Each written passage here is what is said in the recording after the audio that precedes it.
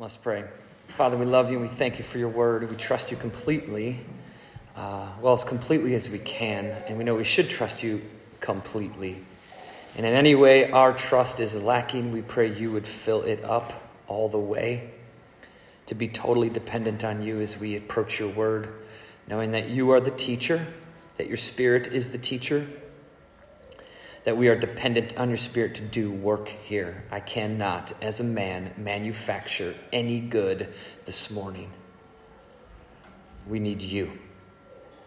So transform our hearts and minds to be like Christ.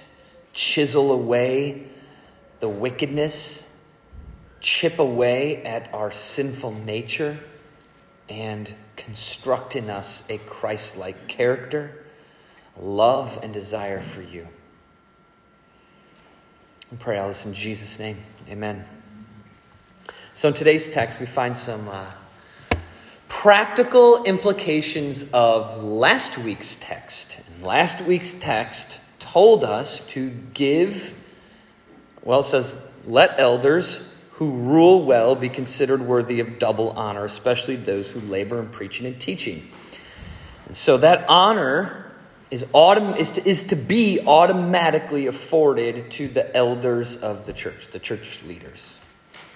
And it is to be especially assumed that honor for elders, and let me just clarify, because in case you're like, well, I wasn't here last week, or I don't know what you're talking about last week, that it is not that these men who are elders are uniquely special or deserve certain treatment or anything of the kind.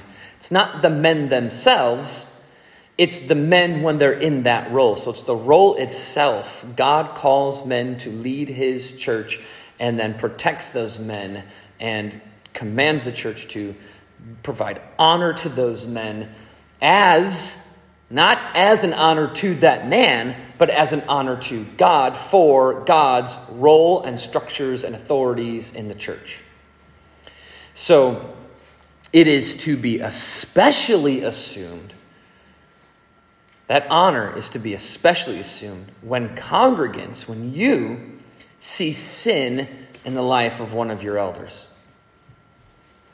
And if you spend enough time around your elders, you're going to see sin in the life of your elders.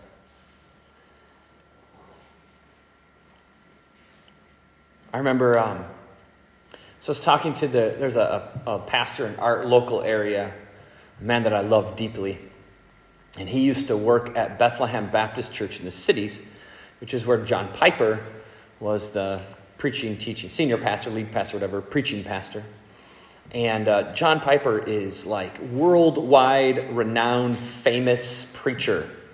So when he preaches, thousands of people show up. And,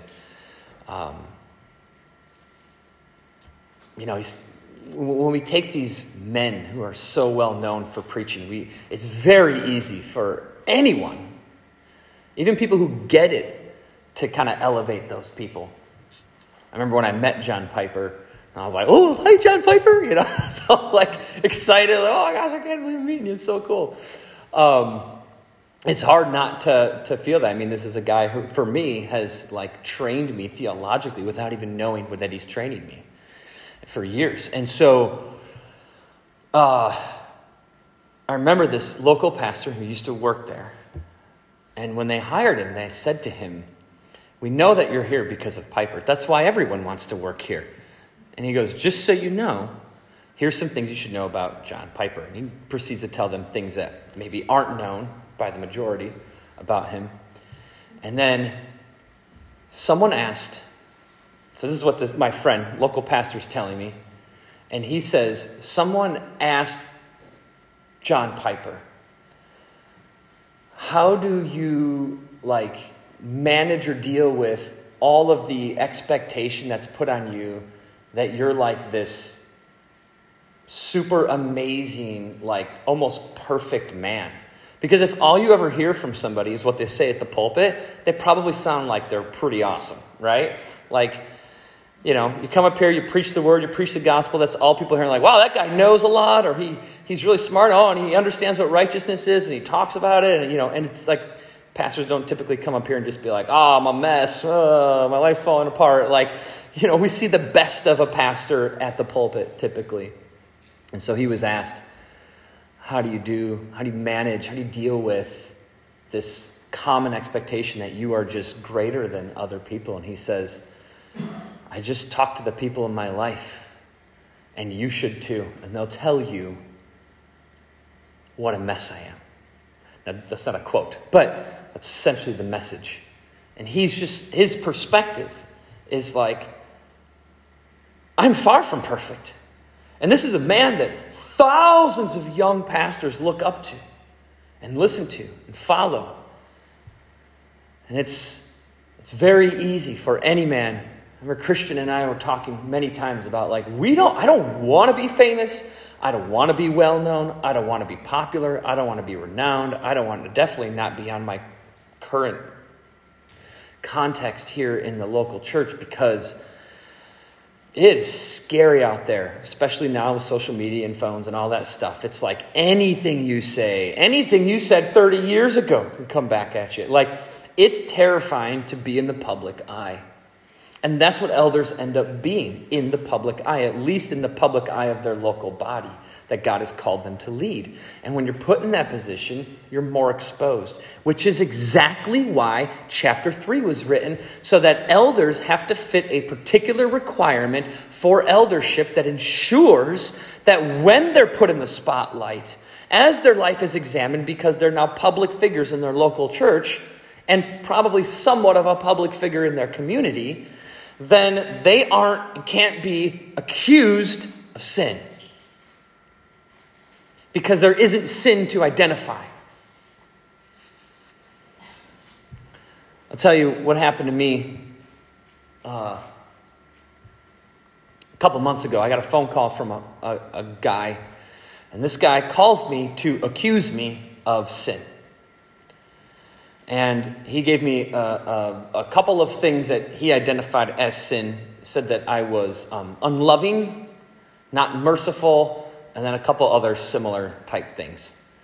My perspective was, oh, well, that's not good. So if I'm not being loving and I'm not being merciful, then what did I do that was unloving and not merciful? What thing did I do? What action did I perform that this sin is associated to? And he couldn't answer. He couldn't answer it for me. And I asked him, how can you make an accusation without an accusation itself, right? That I'm something without the thing. And looking back, and I'm like, well, of course I'm going to get scrutinized more in a more intense way because of my role and how my role affects that particular man's life. And my issue with him, which we'll see here in verse 19, is the way he went about that. So I'll come back to that story in a minute, but let's jump into verse 19, because I want to tell you my conclusion of that story, my perspective on that particular thing that happened to me through verse 19. So in verse 19, Paul writes, "Do not admit a charge against an elder except on the evidence of 2 or 3 witnesses." So Paul is carrying on from his previous words in verses 17 and 18 about giving double honor to the elders who rule well. And we talked about that double honor and the elders who rule well last week. Given that the church is to exceedingly honor the church elders, one of the ways that honor is afforded to an elder is that they are not tried on their sin for any and all accusations that are thrown at them. There's a good reason for this qualification, that an accusation should only be taken seriously when it is made by 2 or 3 responsible witnesses. Much of what the elders do and say and teach and practice requires that they press into your life in a unique way that is intended to develop your spiritual maturity. It is motivated by the elders' love for you, which is motivated by their love for Christ, which is motivated by their command from Scripture to do such things. And as we all know, when an elder presses into your life with the intention of your spiritual growth, growing hurts. Growth hurts. So, offending one another with the truth is always a risk.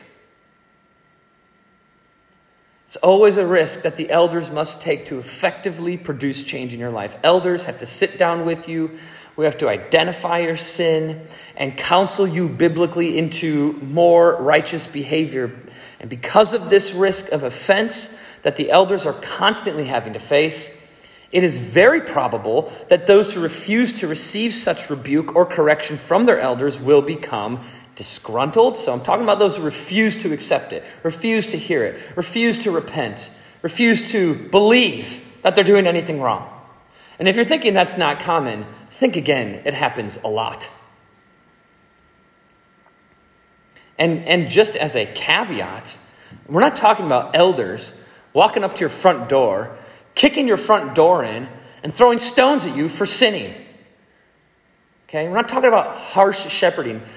In this context, I'm speaking with the assumption that this elder is loving you well when they address your sin. They are taking care of you. They're speaking to you in gentleness. They are approaching you in a wise manner. And they are bringing you to righteousness by revealing sin to you in a loving way. Not in a judgmental way, but in a concerned, care for you type of way. Not as condemnation, but as elevation into Christ-likeness. So the elders have to do that. And when they do it and people refuse to receive it, they can become disgruntled. They refuse to obey. And what they do is they counter the correction they received with an accusation of their own back at that very elder as a means to justify their own sin. Now, whether they realize they're doing that or not, it happens. And it happens a lot. And it happens when elders are intentional about your sanctification being a way to glorify God. And you know where it doesn't happen? You know when that kind of relationship doesn't happen? You know when people don't have to, the churches in which people don't counter elders with their own accusation because they're disgruntled and refuse to repent. That doesn't happen in churches where elders are not intentional about your spiritual growth. That's where that will happen. Or that's where that won't happen. And so there are, I think, churches in the world that are blindly joyful and satisfied with the condition of their church, not knowing that there is sin growing in so many of them, and that sin isn't being dealt with or addressed. And obviously, you can't address it all, and certainly not all at once. It's a lifelong process. We're all growing at a particular rate. But the point is, if the church leadership in a church isn't dealing with any of it, that sin is growing under the surface. The roots are spreading wide. It's infecting all different types of different things in the church. And they just don't see it, and they just don't know it. And the false converts in the church or the immature believers in the church are blindly thinking that everything's okay. And the false converts especially are thinking, I'm okay. Why would I not be okay? Everything's great. My pastor loves me. My elders love me. The church loves me. I love them. I go to church every week. Done. Christian life. And no one's pressing into their life to reveal that there is no true conversion, or pressing into the immature believer's life and revealing there needs to be growth here.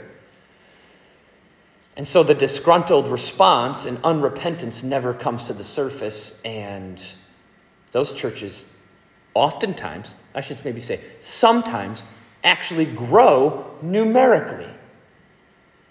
Which is why we don't count numerical growth as any indication of genuine spiritual growth. But I do believe that with healthy spiritual growth in the church, there will be a numerical impact. So, please do not think that what I'm saying is if a church is big, it's bad. That is not what I'm saying at all. There are churches that are huge, that are fantastic, okay? So my point is, if I don't press into you, here's what I'm convinced of. Excuse me if this sounds arrogant, okay? I'm convinced that and I've said this to some degree many times from this pulpit, I think.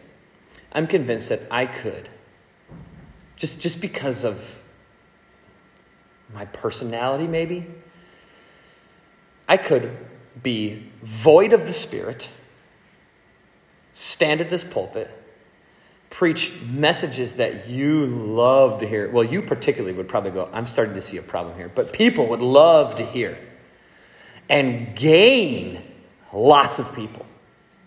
I think that I could probably pull that off to some degree. Become very social media minded, put a lot of stuff online, try to get really, get our name out there, get my words out there. Let's start a regular podcast, and let's put some stuff on Facebook and Instagram and whatever else is out there, and get people coming in, and I will preach messages that people just love to hear, and we could grow this church. And a majority of the churches in America or in the world would be like, yeah, that means we're good.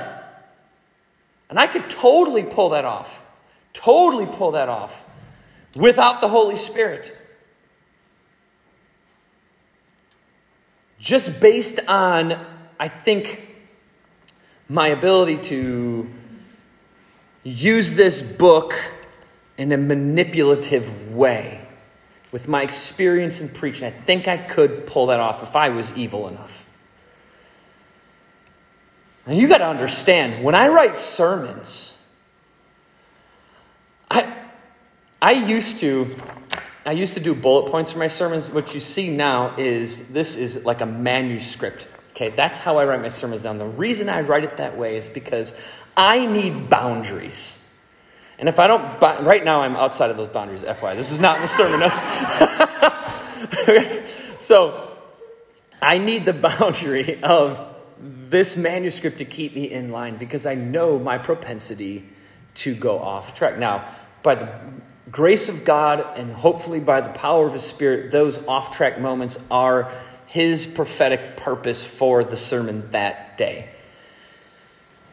But I am very aware of how close to that line I can get where it's not the Holy Spirit.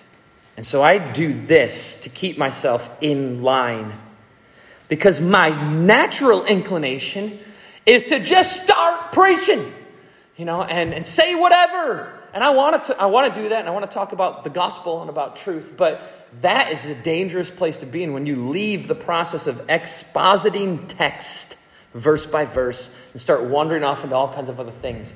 But you know who loves it? Unbelievers. You know who loves it? Immature believers. And they eat it up. Paul tells us that in 2 Timothy chapter 4, that they want itching ears. They want to hear what they want to hear. And I could probably tell them what they want to hear. We could grow this church to hundreds, 200 people, whatever.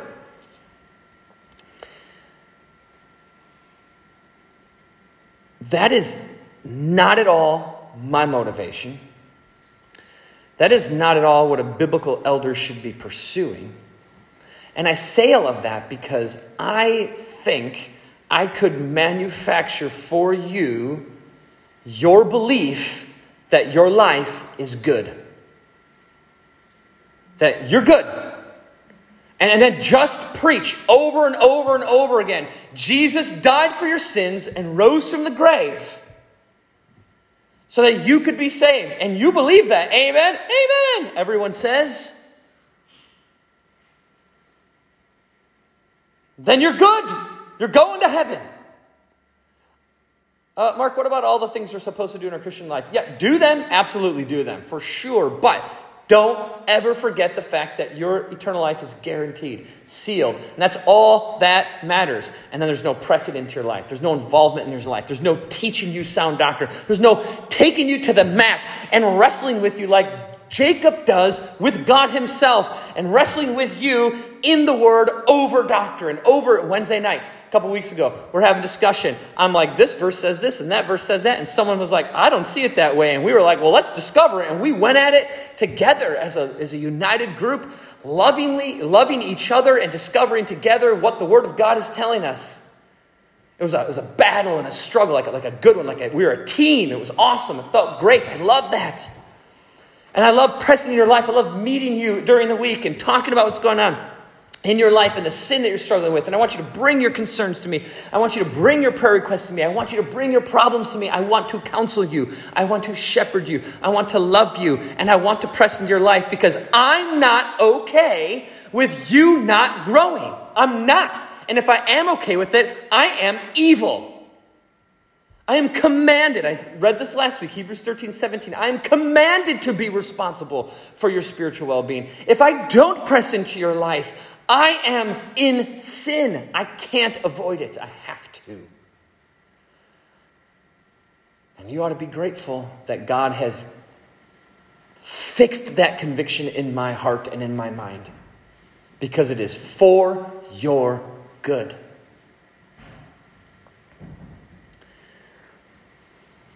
Now, there are people who don't like it, because there are people who are either not genuinely converted, don't actually have faith in Christ, think they do. We call them false converts, or maybe apostates, according to Hebrews 6. And when you press into their life, the goal is not to expose that they're not saved so that they leave. It is to expose that they're not saved so that they would turn to Christ.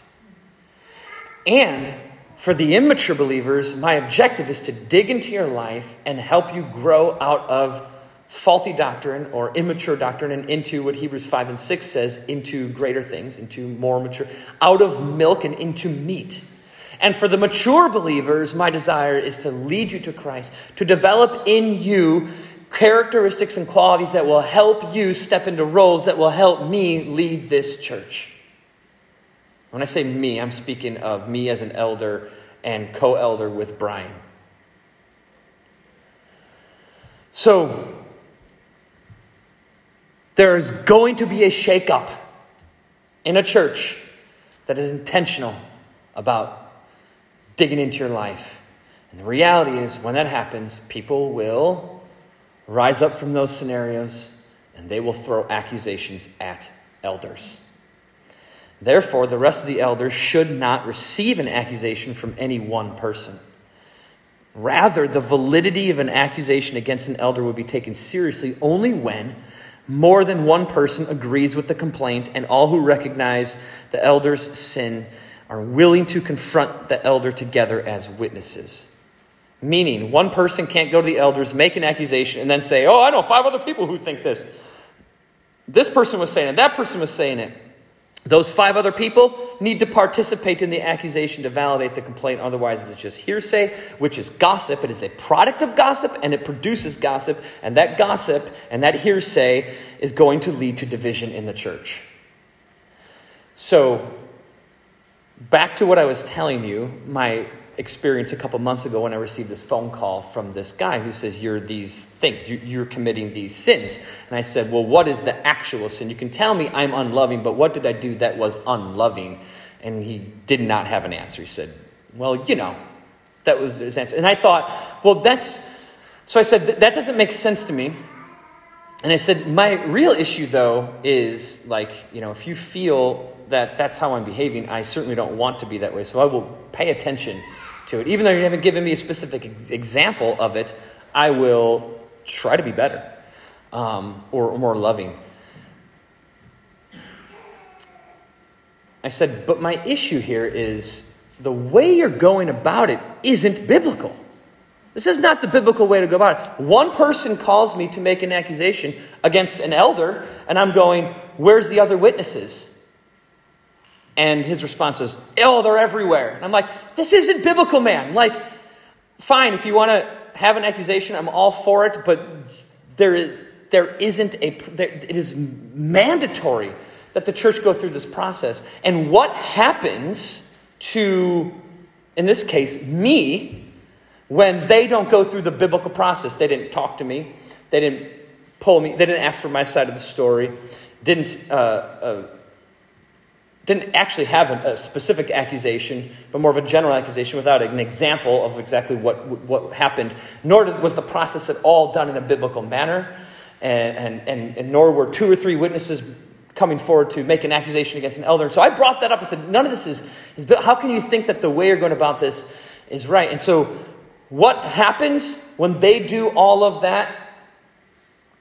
And I'm not even saying that their accusation's wrong. I'm just saying the way they're going about it is wrong.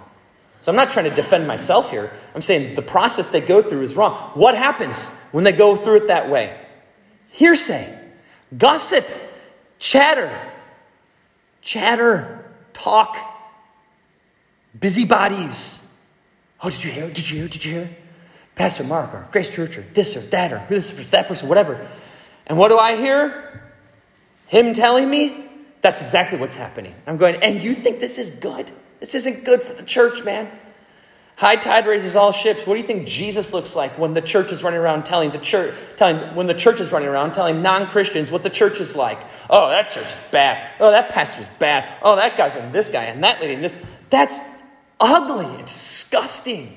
And it makes Jesus look bad. Who cares what it makes us look like or me look like or you look like? The church, it makes Jesus look bad. That's sin. And you can see what happens. And so I got to see firsthand when people don't follow the biblical processes of dealing with things, in this particular case, addressing the sin of an elder in a church, and they don't go about it in a biblical way, it creates chaos. And then I got a phone call from another pastor telling me, hey, just so you know, those very people who are saying those things about you have a little group. They get together every week and they literally just talk trash about you. And I'm like, how is it that this group can feel like this is a healthy thing? They need to find texts like these and get in line. Okay, listen, guys, let's meet. Instead of ragging on another church or a pastor or a person or a group or whatever, what if instead we followed Scripture and we formally brought a complaint to the leadership and said, there's 3 of us, or 5 of us, or 10 of us, or 2 of us. And we have seen this behavior. We don't think it's healthy. We'd like the elders to deal with it. That would be so good. But you can see what happens when people's lives are dealt with, when elders and leaders in church leadership presses into your life. It creates tension in people, and they become disgruntled. They don't like it. They don't want to receive it, so they push back at it. That's been my experience. There's a lot of other possibilities there too, like gloriously responding to that accusation with repentance. And, even if you don't believe you did it. You know how many times I've apologized, and not just me, I've seen you guys do it too. I've seen you guys do it. Apologize or make amends or reconcile in a situation where I believe or you believe that you weren't wrong. But you were like, it doesn't matter if I'm right or wrong. That's not the point. The point is that I'm humble and I love this person and I'm going to seek reconciliation with them. Because that's what the gospel is. It's a gospel of reconciliation.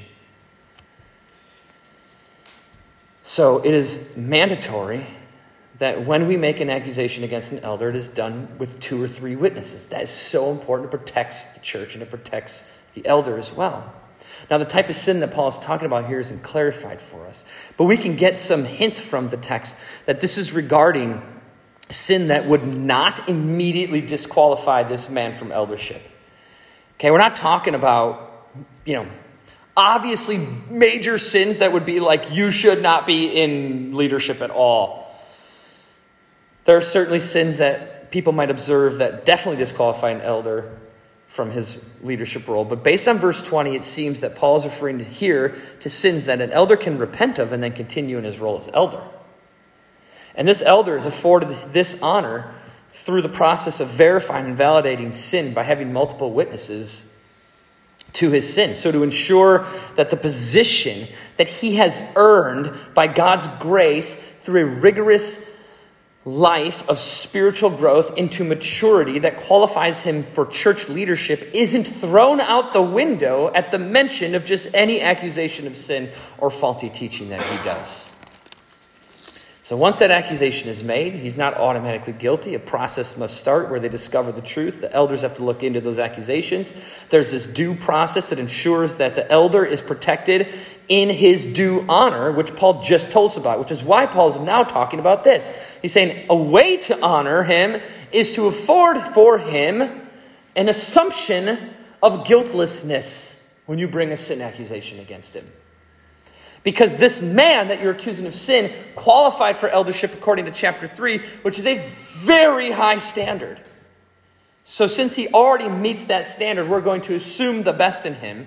We're going to receive your accusation if it is done appropriately with the evidence of 2 or 3 witnesses, and then we're going to take it from there, and we're going to deal with it from there. And the other elders will step into that elder's life and address the sin and talk about it and figure things out. And Paul does not get into those details. And if the elder is found guilty and he admits to sin or error, that does not automatically mean he's removed from eldership. That totally depends on the sin. It depends on what he's done and if he continues to do it or doesn't continue to do it, if he's repentant or not repentant. If his sin disqualifies him from the requirements of chapter 3, then he is removed from eldership. And how he responds, if guilty, is a major role in what comes of that elder. If his sin is minor, and I say minor, okay, let's realize that all sins lead to death, okay? But minor in the sense that it doesn't disqualify him according to the requirements of chapter 3. If his sin is minor in that sense and he is genuinely repentant, then he may be able to remain an elder depending on what the other elders discover in that process. So basically what I'm getting at here is that Paul is giving us a general rule. He's not being specific. General rule on how to deal with an accusation against an elder and the responsibility of the other elders to take it from there. And that requires their spiritual maturity and their spiritual knowledge to be stout and wise. And it requires that the people who are bringing an accusation do it as a group, that there be plenty of evidence for this accusation. And what this does is it protects the elder himself. It maintains the double honor that he is due. And it protects the congregation itself from lobbying random accusations at church leadership whenever they want. So it protects everybody. And in a minute, we'll talk about what it mostly protects. So I think the application for you is to be wise in your awareness of sin, and especially be wise in how you go about addressing the sin of others. You hear what I'm saying? Be wise in your awareness of sin, meaning be aware of sin, but be wise in your awareness of sin, and be wise in how you address the sin that you're aware of, especially when that sin is in someone else. Considering what Jesus says, take the log out of your own eye before you take the speck out of your brother's. Careful that our judgment is discernment, not condemnation. So it is important, I think, for you, the church, for your motivation in accusing an elder of sin, that it should always be driven by your love for that man. And also for your love for the gospel and your love for the glory of God and your love for the church. Love should motivate your accusation of sin against an elder. Love. And anything less than love is wicked and evil and divisive and destructive and defiant and disobedient. Your motivation must be love. And that motivation of love will show up in the process. Your motivation should be the benefit and the good of the elder, to see him become holy, and not motivated just to see this guy get kicked out. And your motivation should always be to magnify the gospel, because that's what's driving what you're doing. You look at the church, you say, this guy's a leader. I love the gospel that he preaches and the gospel he's supposed to represent, but I see sin in his life. And my concern is that the gospel we love is going to look tainted by this guy's sin because of his role. And I love him, and I love the gospel, and I love the church. I have to deal with this. So I need to gather up my resources and my witnesses and lovingly approach this man and go, hey, we love you, and I just want you to see what we're seeing. This isn't an opposition case. Paul's not like, hey, make sure that if you see an elder sinning, you get a couple of witnesses and you kick his door down and you bust in that church and you tell those elders how they ought to be. And you set that church straight. You let everyone know that you're the good one who sees what's really going on here. That's not Paul's motivation at all. Love for the gospel, love for the church, love for that man, and fixing him. His sanctification should motivate you. The glory of the gospel that he represents ought to motivate you. Your motivation should always be to magnify the gospel, so your accusation should always be driven by doctrinal purity and holiness and righteousness and love, not self-righteousness.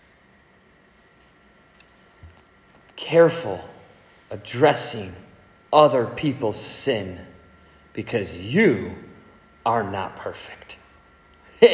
That concept of how we deal with other people's sin in relationship to our own is its own series, let alone its own sermon.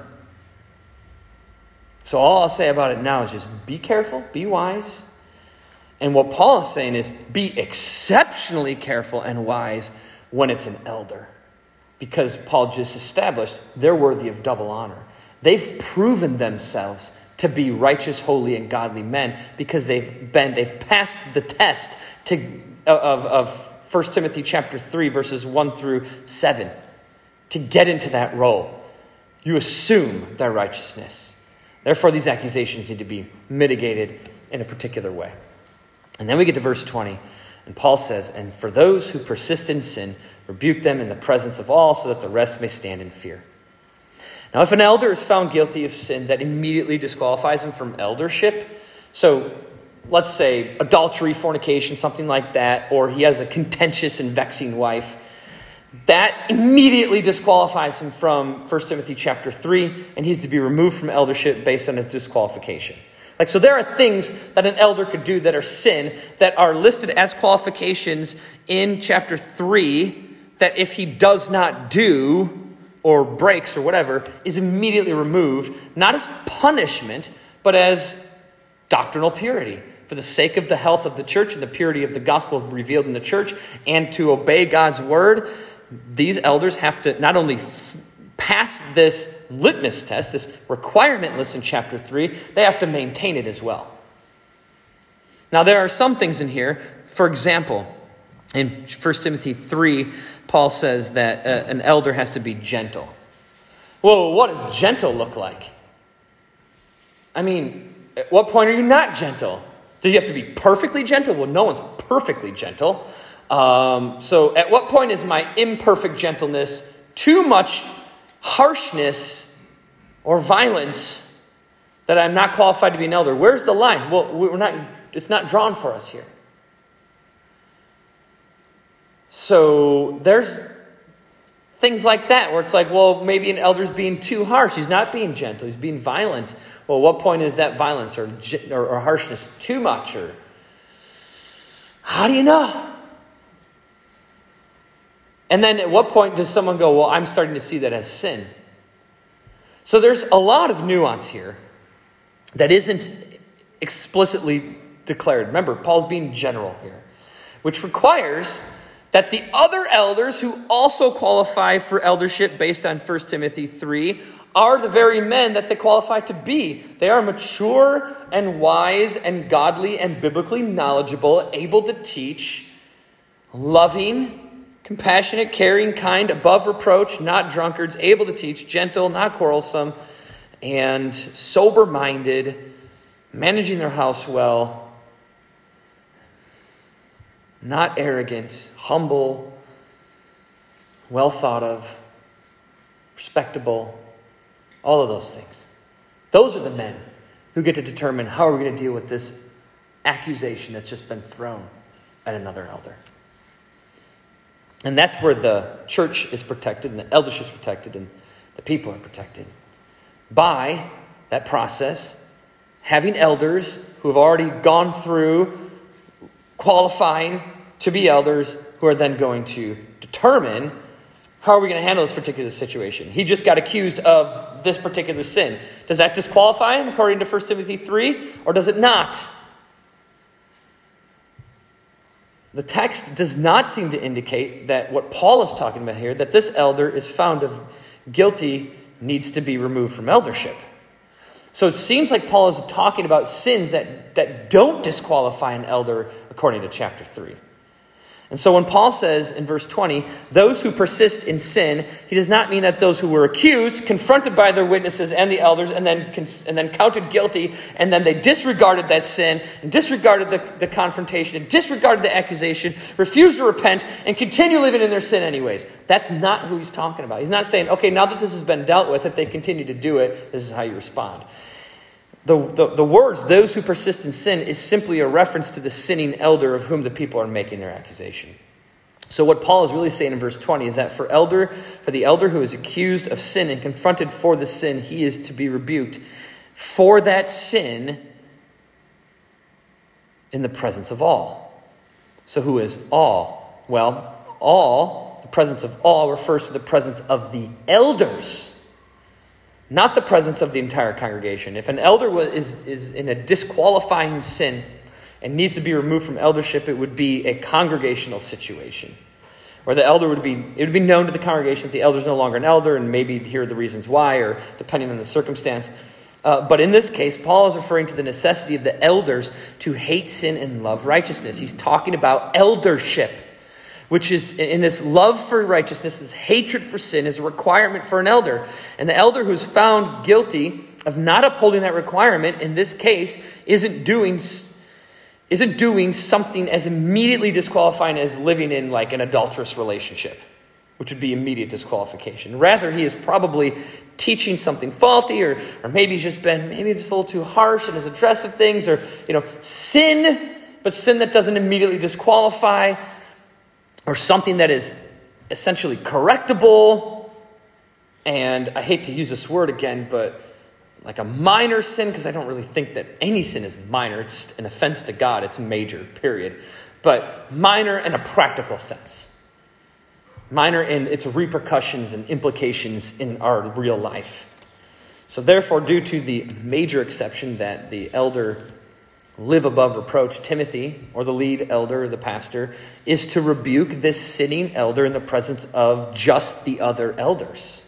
Why? Verse 20, so that the rest of the elders may stand in fear. Because Paul's objective here is to solidify for the elders a hatred for sin and a love for righteousness.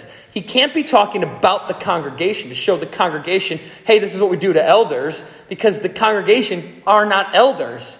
So it's not in the presence of all the congregation, it's in the presence of the elders to assure that the elders themselves know and are aware and are stand in fear of this is how we deal with sin.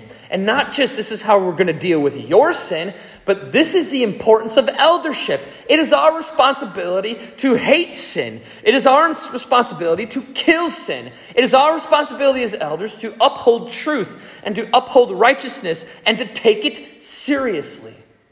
And we're going to do that, so much so that we're going to rebuke an elder in the presence of the other elders to show those elders we mean business.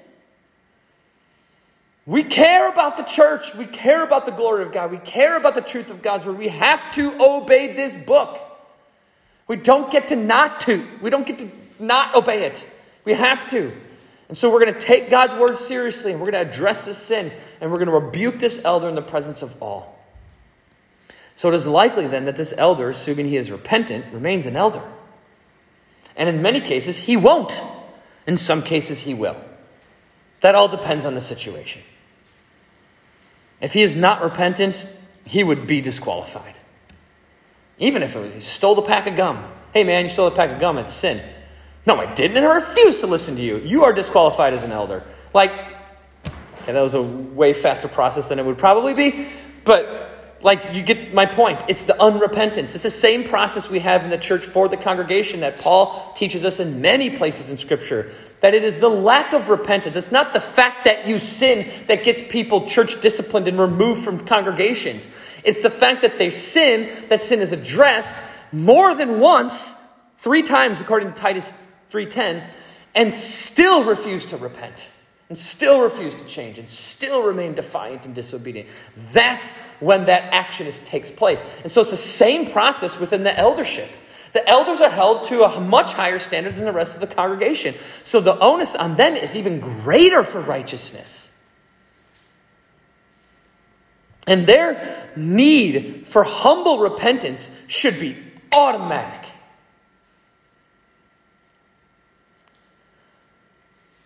And chances are, if they're a godly elder who met the requirements for chapter 3, they probably will. Because they have probably, well, they ought to have been, because that's one of the standards, is that they've been a believer for a long time.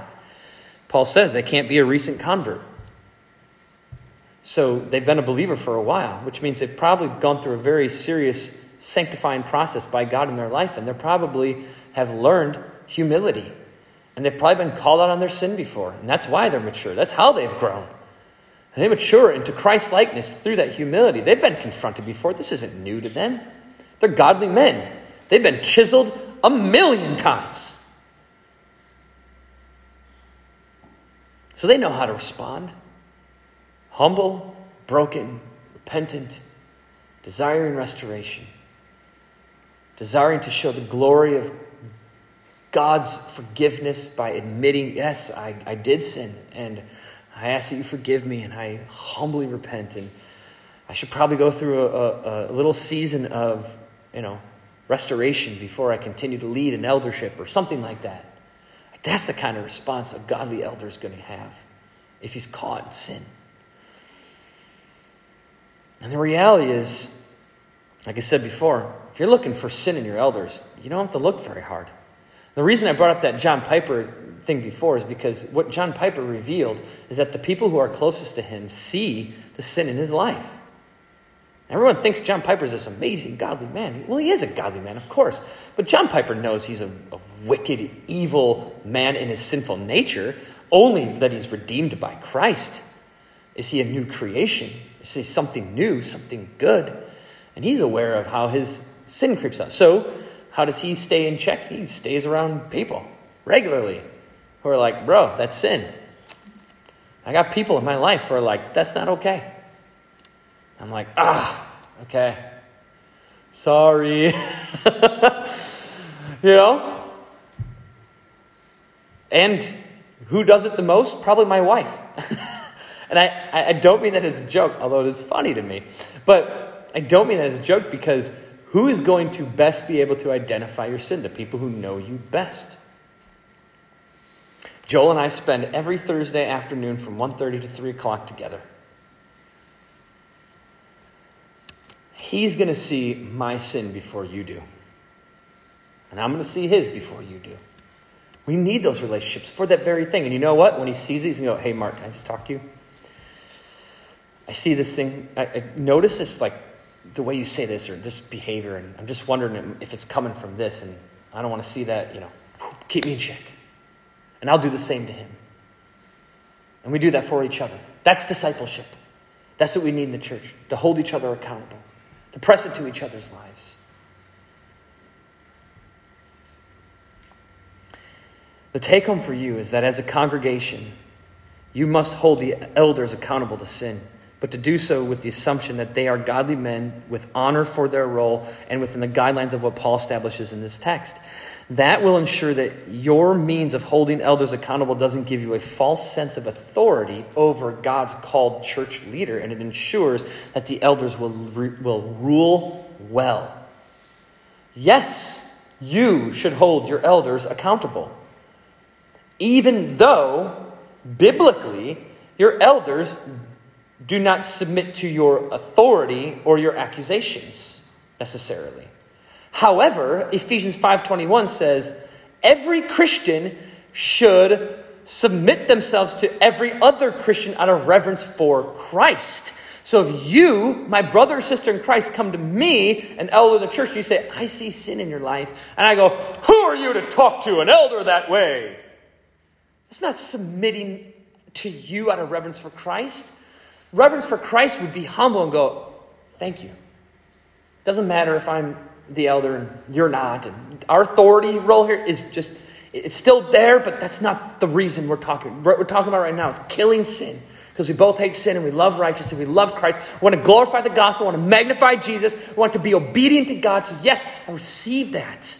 And your approach needs to give that elder his due honor. That's the whole point. And when we all fill our roles that way, even when an elder is sinning, the church grows.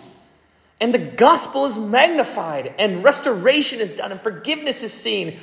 We see all these elements of the gospel truth pouring out in those situations.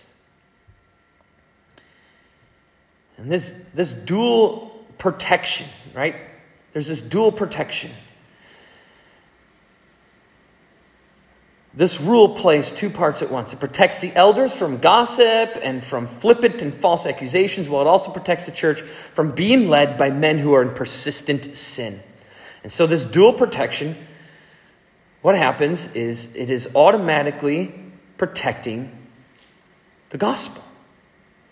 By protecting the congregation and by protecting the elders, it protects the gospel. Because what is the church? It's the elders plus the people. And what are the elders? The people. The elders are the sheep. You're the sheep. We're all sheep. Jesus is the shepherd. Period. I'm a sheep, and I'm wearing a shepherd hat for a little bit to look like Jesus. I'm like, hey guys, Jesus sent me. He gave me a hat that says shepherd.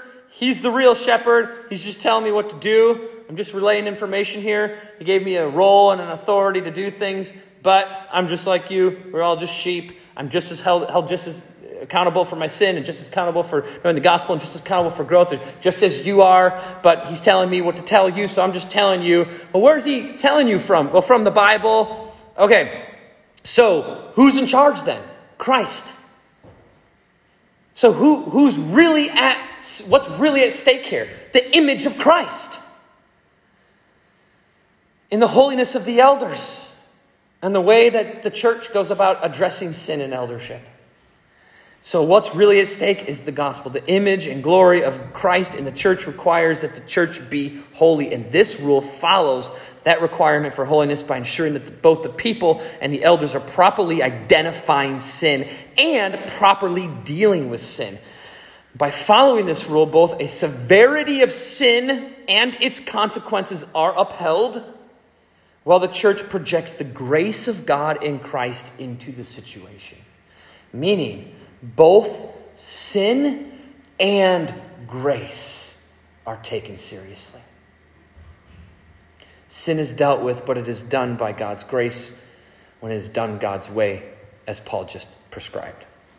So, the church operating according to this command not only protects the elders, and it not only protects what Paul just told us in verses 17 and 18, which is that the elders get the benefit of the doubt for honor, and it not only protects the people, you, but it also protects the gospel. It protects the image of the gospel. It protects the grace of the gospel. It protects the gospel's hatred for sin and love for righteousness. It protects the holiness of Christ in the body of Christ. And when God's gospel is properly conveyed through the church's adherence to this command, God is glorified and that his gospel is magnified. Because what do you see when sin is addressed with 2 or 3 witnesses? An elder is confronted. He hears the accusation, admits his sin, repents of his sin, is broken by the wickedness that is within him, hates that sin within him, and repents. And the humility and the brokenness comes from the recognition that without Christ, this would send me to hell. And then what happens? The people, they say, you're forgiven. In his repentant humility. And what happens? He's restored. Relationships are restored. And what has just happened? You have just lived the gospel. Recognize your sin, confronted by your sin. There's a judgment for your sin that is crushed by the forgiveness of God. So you don't bear the weight of that sin. You are humbled by that reality. You respond to the gospel and receive that forgiveness. And you are broken and humbled and restored. That's the gospel. That's how we show the gospel when we sin. Let's stop walking around with 2x4s and breaking people's faces open with their sin. Just walking around like, hey, sin, bam, crushing people's souls.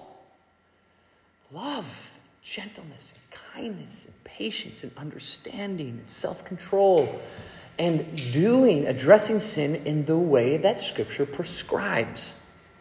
I guarantee you, if I asked you, hey, one-on-one, identify for me a sin that you think might be in my life. Maybe you have actually seen it. You say, I know it's a sin in your life. Or identify for me, as an elder in your church, a sin that you think might exist based on some behavior you've seen or words I bet you could find something. I bet someone could go, oh, I know one right now. Can I talk about it? Like, you could probably do that. You could probably do it with me. You could probably do it with Brian. The point is that you're running around looking for those things. The point is that we are looking to exalt the gospel, to uphold the gospel, to preach the gospel, teach the gospel, and now, through this, live the gospel, so to convey and project the gospel, because I get my living on the gospel, you get your eternal life on the gospel, and Jesus is the gospel. And if our life is all about Christ, it should be all about the gospel of Jesus Christ. Whether we're talking about our sin or anything else, we cannot go bashing each other over our sin. We have to do it biblically for the sake of the gospel. And why do we do it for the sake of the gospel? Because what is at stake? It's God's glory and your joy in him. Let's pray. Lord, we love you and we thank you. We could not be sinless without you.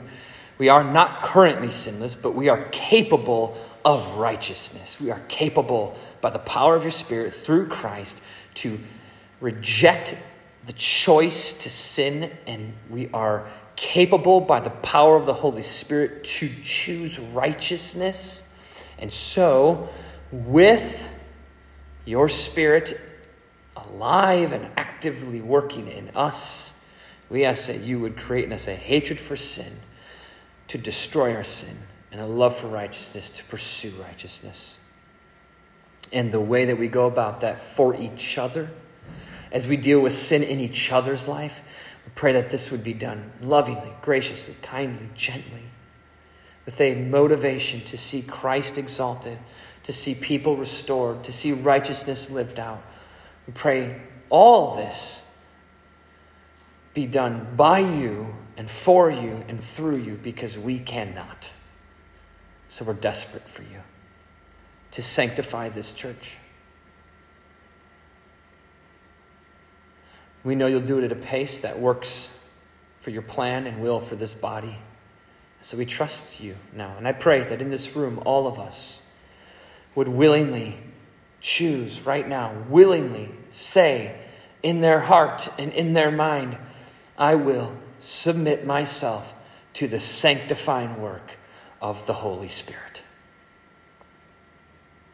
Now, God, we ask that you act on that. And we pray in Jesus' name. Amen.